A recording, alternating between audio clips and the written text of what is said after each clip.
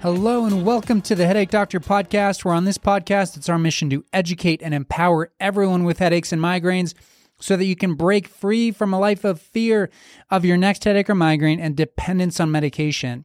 In today's podcast, we're going to be talking about how the debilitating symptoms that you have and the intense pain that you're dealing with can come from the neck. I get this question frequently, where people start out, whether they are just starting to touch on this information that we're providing. Maybe they come in for one of our first free discovery visits, or they're jumping into an evaluation, but they're early on in their process. And the question they have in their mind is, how can these symptoms that are so bad, so debilitating, how can they all come from my neck? And I had this question just this past week, and so I wanted to answer it on the podcast because I'm sure a lot of you listeners out there have a hard time believing that this could just be a neck problem. But it's what we see over and over again, so I'm going to take a shot at explaining it because I think I can break this down into terms and provide an example that will make a lot of sense at the end of this podcast. And so, as always, the education that we provide on this podcast that I'm providing you should allow you to feel empowered to make a decision so that you can better your own health and your scenario. So I think this will be really practical, helpful information. As always, there will be some takeaways and just some nuggets summarizing what we talked about at the end, things that you can that you can actually do something with. So when we're trying to understand how you could have, one-sided throbbing, pounding sensation, pain behind the eye, stabbing, burning, these debilitating symptoms, and even like numbness, tingling, weakness oftentimes, visual sensitivities to lights and sounds, visual disturbances, all these different symptoms, how can it just be a neck issue? Well, I've got a few things that I want to hit on, and then we'll jump into an example. And what we're going to do is I'm going to apply this example, something that we're all probably familiar with, and we're going to take it to the extreme, and then we're going to play it backwards and try to unravel, okay, so if this scenario occurs, how would you treat that? And I think it'll intuitively make a lot of sense for you guys listening. So first off, when we're dealing with someone that has migraines, generally they've dealt with these symptoms for years, if not decades. But the thing to understand is that the symptoms and the underlying problem very likely did not start at the same time. So when you have a headache or migraine symptoms onset, so let's say it was 5 years ago and you don't remember any sort of specific neck or head trauma, what you're dealing with there is a series of, maybe it's micro traumas, injuries to the neck, positions it didn't like, postures it didn't like, that accumulate over time, or maybe it's just the way your neck and your shoulders function is not as efficient as it should be. So there's compensations. There's a proper way for your body to move, which is efficient. The muscles get to contract, they get to relax, the joint moves, everything's happy. There's no tension built up.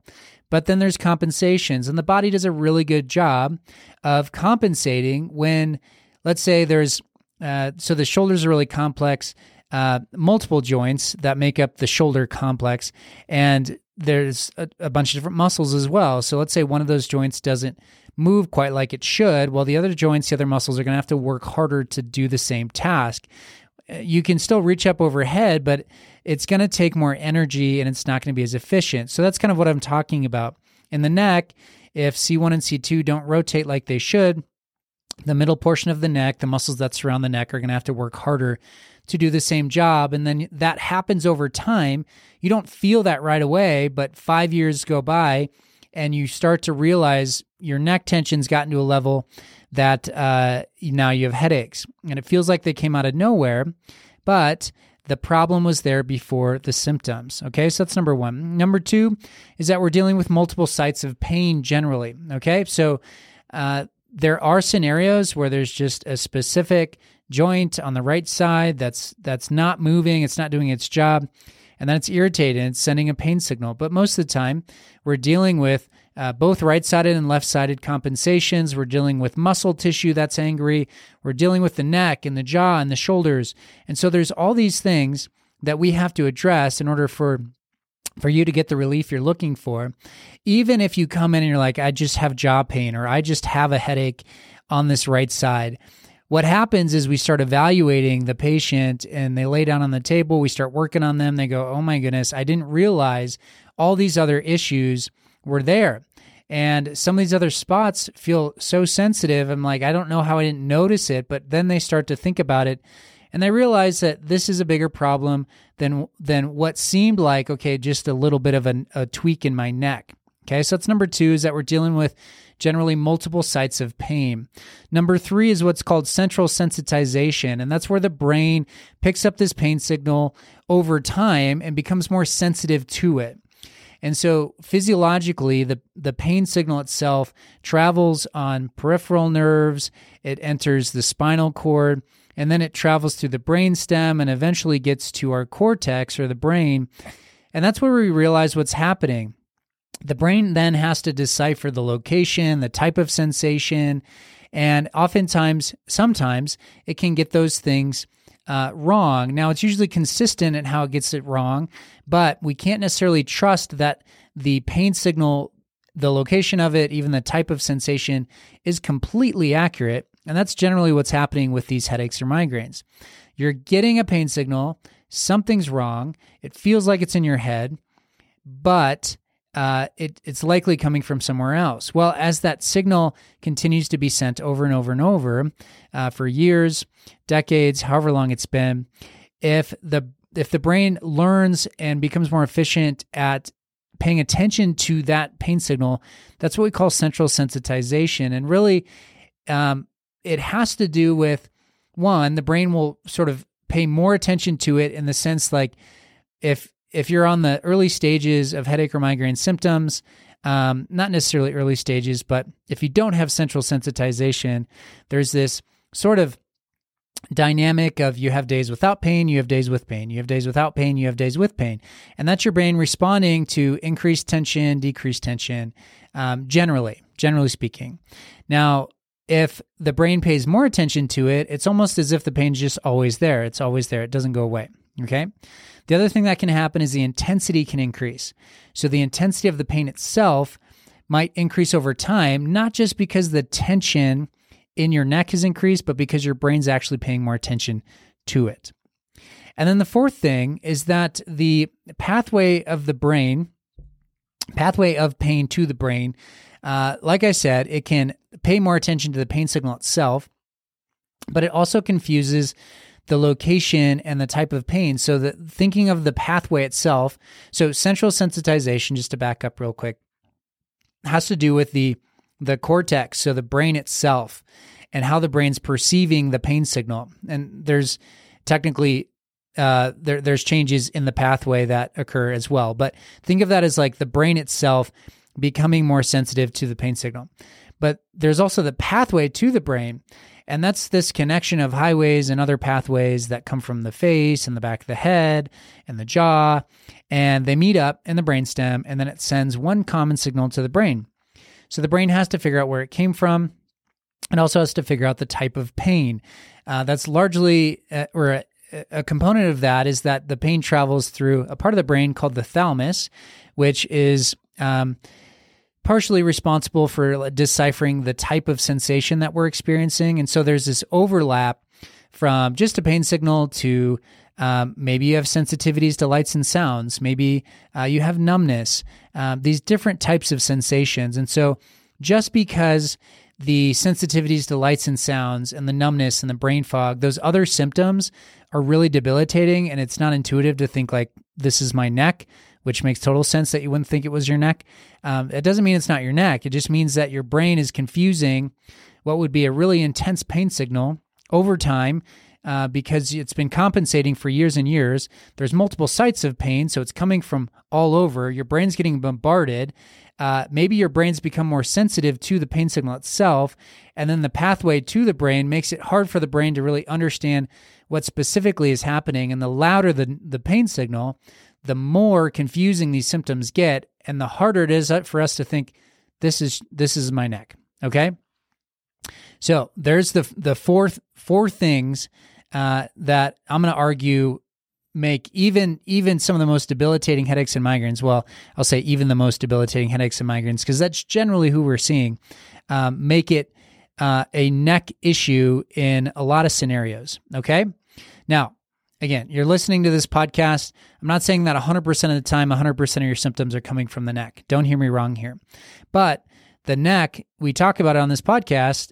Go listen to previous podcasts for good reason. And that's primarily what we work on here at Novera. And it works. A lot of our patients just about everyone we see has a migraine diagnosis. It's debilitating. It's severe pain. They've tried all the medication. They've tried all the treatments. And then we're able to help them. All right. So that's my hope. That's my empowerment to you. That's why I do this. It's not because I just am a neck guy and I love working the neck. It's because treating the neck works. And if it can help you, I want to share it with you. Okay. So a couple things to consider. Here's my example. So if you talk on the phone and you hold your phone up to your ear, let's say you're using your right arm. Your right elbow, after like 20 to 30 minutes, will start to get sore and there will be some level of pain.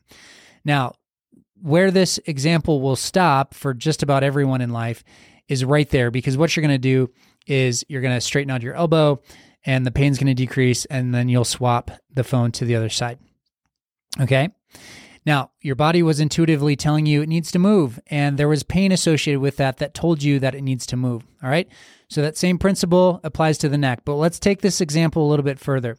Let's say you didn't move your elbow. Let's say you just held your elbow in that position, and let's say this was a conversation that went on for years or decades. So you just were so enthralled with whoever you were talking to that you just could not get off the phone with them, and you chose not to straighten out your elbow. Well, what would happen? Well, first off, pain would increase because of the lack of movement in your elbow. Okay, so the pain would just ramp up. It wouldn't improve because you're not giving that joint the movement it needs. The ligaments, the tendons, the muscle tissue around the joint would become aggravated. Pain and a pain signal indicates that there's some level of inflammation around the joint. So there's what are called cytokines. They're these little inflammatory markers. They're responsible for sending a pain signal. So the fact that you have pain says that there's a level of inflammation. The inflammation is likely coming from the ligaments, the tendons, the muscles that are not moving like they want to. Okay? So the pain signal is sent through those peripheral nerves, and they'll travel to the brain, just like I explained in headaches, through the brain stem, and then they hit the brain. So when we think about your elbow not moving, all those things will just ramp up. The other thing that will happen is, let's say your elbow just sort of adaptively shortens in that position, which will happen. So the elbow's not moving, the ligaments that surround the joint will start to shorten over time, because if you don't use the movement, you lose it. So the muscles forget how to stretch, and so they tighten up. The ligaments forget how to stretch, so they tighten up. The tendons forget how to stretch, and so they adaptively shorten and then they tighten up. So all these tissues are now shrinking and they're tightening, they're adapting to this new normal of no movement. So if you try to move your elbow, now you can't really move your elbow, okay? And so the inflammation continues to increase. Now you're kind of compensating because you still need to go about your day. But because you're compensating, you have to use more of your shoulder. You got to kind of put your wrist in weird positions. So you start developing shoulder pain and wrist pain. Okay. Now, the elbow pain itself is probably to a greater extent as time goes on. And so it could be referring pain into the shoulder. It could be referring pain into the wrist.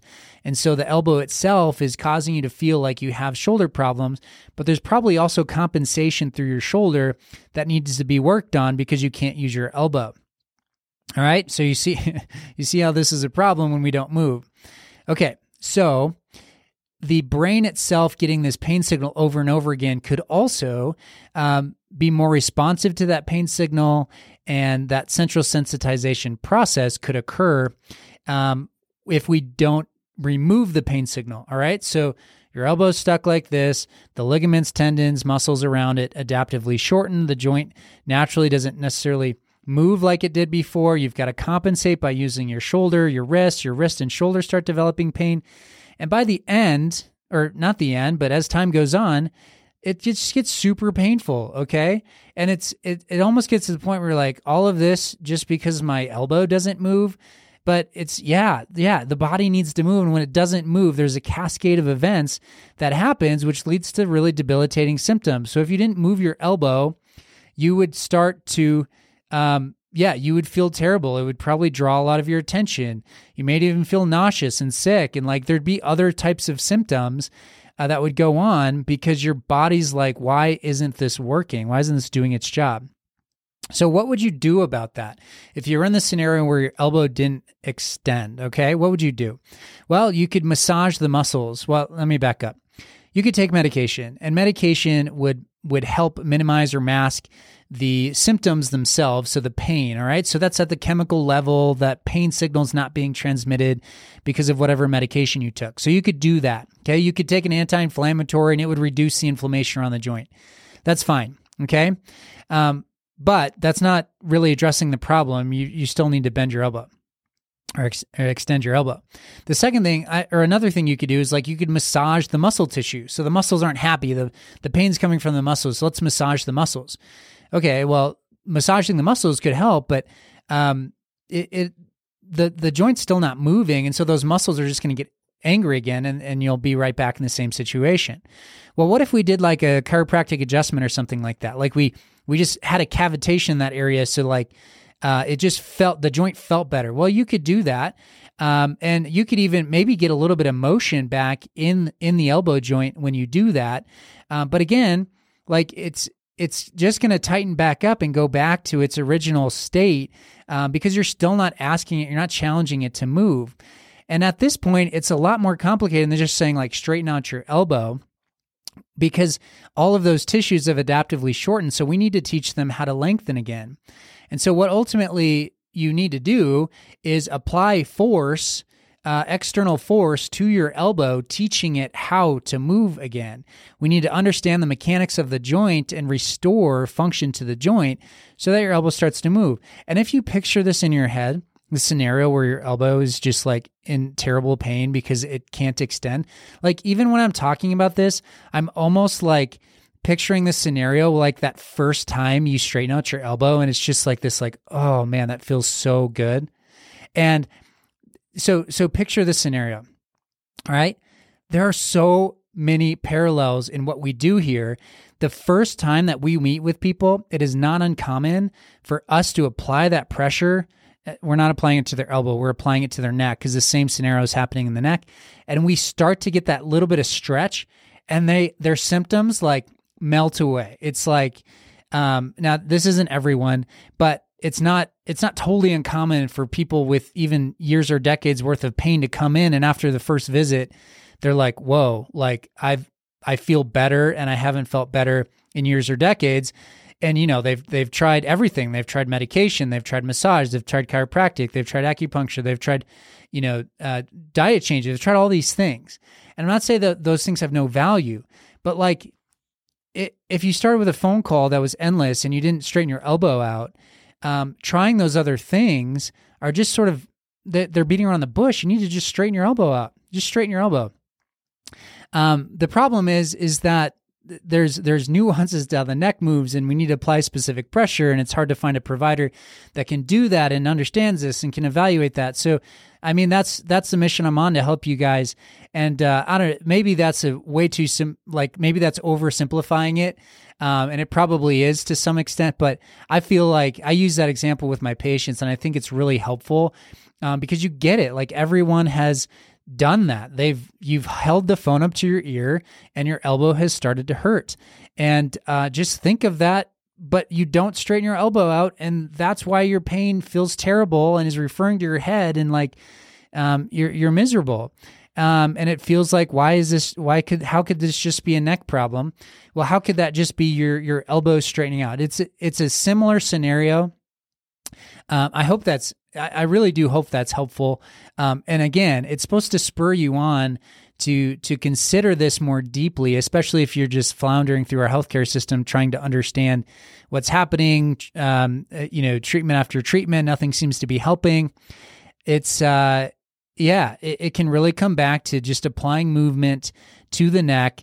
With pressure specifically applied to get these joints moving again, just like we would if your elbow was stuck and we were trying to get it moving. So a small problem can become a big problem, and when multiplied by the factor of time. So that's one of the things to consider here. In that example, time is the multiplier. So your body can sustain a certain position for a period of time, but then it needs to move. And in essence, our neck has forgotten how to move, and there's been compensations over time, and it's sort of built up. So time has not been on your side. We need to reverse that and get it back on your side. The body's great at compensating. So a small problem overlooked and missed for years could turn into a big problem. And that's where, if we could get everyone in here a month after their headaches or migraines start, the outcomes we probably wouldn't need to see people for as long, and like almost everyone would see the progress that we're talking about very quickly. And it's the complication of things that happens over time when the body just continues to get used to this compensation pattern. And then the onset of your pain doesn't mean the onset of your problem. So just because your pain started 10 years ago doesn't mean your neck was fine before the pain. Your body does a really good job of compensating. And so we need to take all those things into consideration. So I hope this helps you understand how the neck can be the source of these, crazy debilitating symptoms that you're dealing with, and that it's not oversimplifying it or not overlooking things to say like, we need to evaluate the neck. Largely our healthcare system overlooks the neck. So I think we need to take a much more simple approach to this problem. And then if for some reason treating the neck doesn't work, then that's where you continue listening to this podcast so that we have the other providers that can match and help in those other areas of your health to ultimately get you the relief you're looking for. Hey guys, thank you so much for listening to the Headache Doctor podcast. As always, it's my mission to educate and empower everyone with headaches and migraines so you can break free from a life of fear of your next headache or migraine and dependence on medication. I'll see you next time.